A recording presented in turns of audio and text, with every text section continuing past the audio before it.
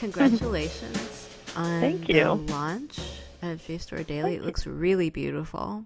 Oh, thank you so much. How long have you been working on it? I've been here for 6 months, and I was brought on board specifically to work on this project. Where'd you come from before that? Before that, I was at the Poetry Foundation. I was the digital director there for about 5.5 years, and my job was very similar in the sense that I was hiring journalists and writers to write about poetry for a general audience. And so I see this as a really good transition for me because I'm trying to take scholarship and create an audience for scholarship and make people aware of it who are not part of that community. Mm-hmm. One thing I wanted to know was, is it all public domain work, the scholarship that is being linked? When there are rights issues for the public, like how are you approaching that? So that's a great question. It's not all public domain. We have agreements with some of our publishers that allow us to make the work available to a wider audience. So in those cases, we're linking into the content for individuals regardless of their institutional affiliation. Can you tell me something about pieces that you have in the pipeline now that people should be looking out for? I have some really exciting pieces. There's a piece about marijuana and public health coming out by a writer named Ruth Graham. She wrote a piece that's up right now about hot dogs and the history of hot dogs, and one about Scientology and what it's like for scholars to try to study Scientology. Ruth is a journalist and writes for the Boston Ideas section. She's an investigative journalist, so it's really interesting. The Scientology piece, she talked to a lot of scholars who studied Scientology. I know her on Twitter. Yeah, she's great. Public Road. Yeah, Public Road, yeah. She's a great writer.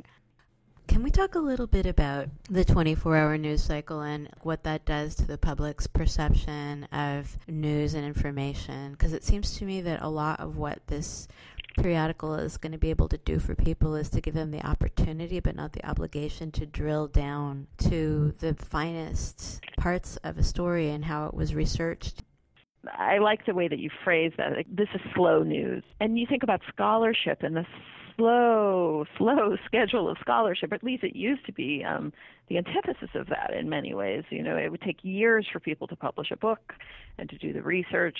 And so we're finding a place in the middle here, really, where you have scholarship that's serious and takes a long time to develop, and you've got fast news coming at it, and where the twain meet is JSTOR Daily, really.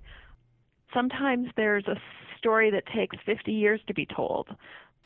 It's like sort of the way we consume information is almost like a tennis game consisting entirely of serves. Nobody ever returns the ball. We just put up a blog post about the pyramids.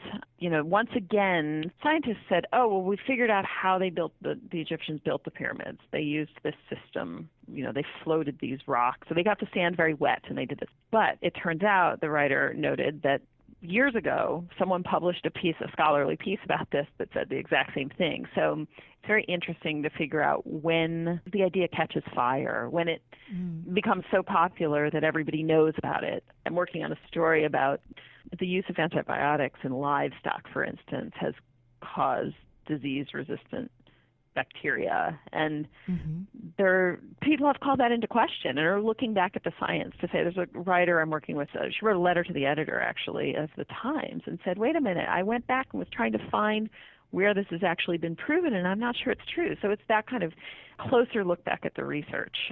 Yeah, to reevaluate what we think of as fact. As fact. Mm-hmm. Yeah, I love that. It's so great. And to trace how a fact comes to be.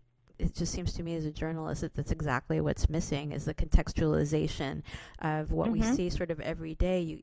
If everything has to be today, new, it's kind of like the difference between, well, like you say, like fast food and slow food almost, right? Like you can't live on just one. Sometimes you do need to bolt something down. Right. And that's yeah, it's true. One of the taglines I wanted to use for the site was, it was going to be a shot of news with a scholarship back. Because you shoot your news and you have your scholarship as the slow thing you sip.